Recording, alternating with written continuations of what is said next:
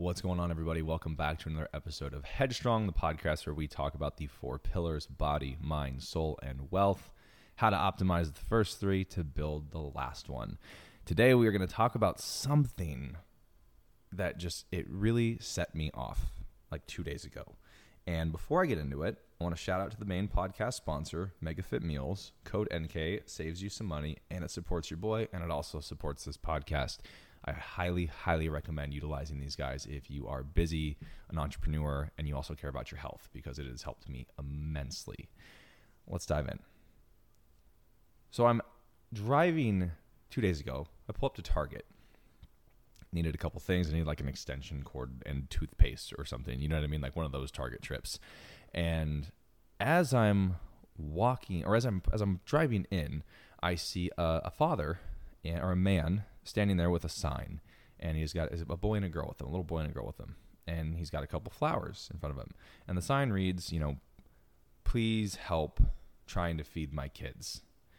And I was like, okay. So I go into Target, I come back out, and I watch as this man is kind of like trying to talk into people's car windows to like get them to give him money for flowers. And I just felt called to go and ask if I could give him advice. And I don't think that I know better than anybody. I don't think that, my way is the right way or anything like this. I don't think I'm better than this man, but I saw something that I thought could maybe help him. So I walked up to him and I said, "Hey man, do you mind if I give you some advice?"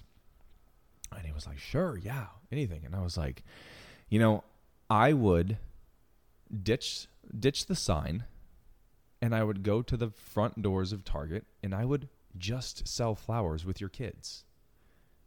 Don't use the sign.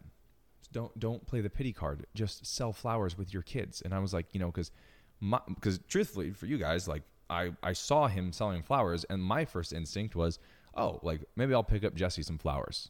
Right? It was like, they're right there. I'll buy them and walk them home with her. But the second I read his sign, I had a resistance, right? So I said, okay, he's playing the sympathy card. And so when I gave him this advice, I said, I think if you just got rid of the sign and just sold flowers with your kids, you would probably make more money. And he was like, you don't understand. I have to feed my kids. I don't have any money. I don't have a job. I don't have this. I don't have that. And I said, okay, I'm trying to help you get yourself into a position where you're more than likely going to make more money just having a business with your kids instead of using your kids for sympathy. And he would not hear it. He would not hear it. He kept telling me I didn't know what I was talking about. I was foolish. I don't understand. I was like, look, man, I understand. I've been where you are. But I never begged. Because my survival cannot be dictated on sympathy, right? If your survival relies on the sympathy from other people, you will always be fighting for survival. And we convince ourselves that by putting ourselves in a position that requires sympathy, that we are going to get the help that we need, because we do not know how to help ourselves and to show up and be better and fight, scratch, and claw for every penny, for every ounce of progress that we can possibly make. We want sympathy. And this man, bless his heart, convinced himself that his survival relied on the sympathy that he was going to get from other people. So he was lost. And I started thinking even further, what are you teaching your kids by having them out here while you have a sign begging people to buy a flower? I automatically see that flower as less valuable because you're begging me to buy it. And it completely was beside me of how people live this way. But then I realized a lot of people live this way. And that might not be to the extent of, I don't have a job, money, can't take care of my kids, please buy a flower. But it can definitely still be everywhere else in your life where you try to get sympathy from people. Sympathy does not equal survival. until you break yourself out of the survival mindset, you will continue to keep yourself playing at a level where people only pity you. And if they pity you, they don't respect you. And if they don't respect you, they don't listen to you. And if they don't listen to you, you can't sell them on anything. You do not create influence by creating sympathy. You create influence by taking action consistently, and then you become trusted with more. I spoke on this in my last podcast.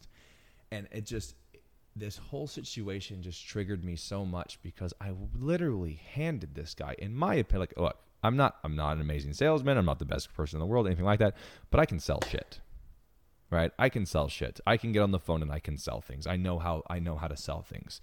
And I literally gave this man a golden ticket of how he probably could have sold out of those flowers within the hour and gone home and gotten his kids food. But all he wanted was sympathy. As I handed him an answer to his problems, he was so stuck in the story that he had told himself that was all he could tell me. He saw himself as somebody who needed sympathy. And how you see yourself is how you introduce yourself. And how you introduce yourself is how other people see you. Now I'll say that backwards. People see you the way you introduce yourself. But you only introduce yourself in the way that you see yourself. So if you see yourself as a 4, you're only ever going to introduce yourself as a 4. You're only ever going to give a 4's efforts, and you're only ever going to produce a 4's results. And then you're going to convince yourself that it's because you're a 4. What if you were a 10? What if you convinced yourself that you were a 10, and then you gave a 10's effort, and you started introducing yourself as a 10, and you started getting a 10's results, and then people's old thoughts of you started to catch up to the new version of you. Now that is what pulls you out of survival mode. But if you convince yourself that you need other people's pity and other people's sympathy, and you need to constantly talk about how unfair your life is, or how unfair the position that you are in is, you will continue to stay in that position. Only when you change your language will you change your beliefs. And only when you change your beliefs will you change the potential you see for yourself. Only when you change the potential you see for yourself will you change your behaviors.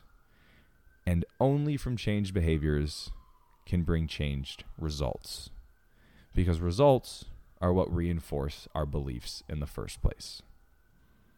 So you need to change the beliefs to change the results. Otherwise, you will continue to rely on sympathy for survival.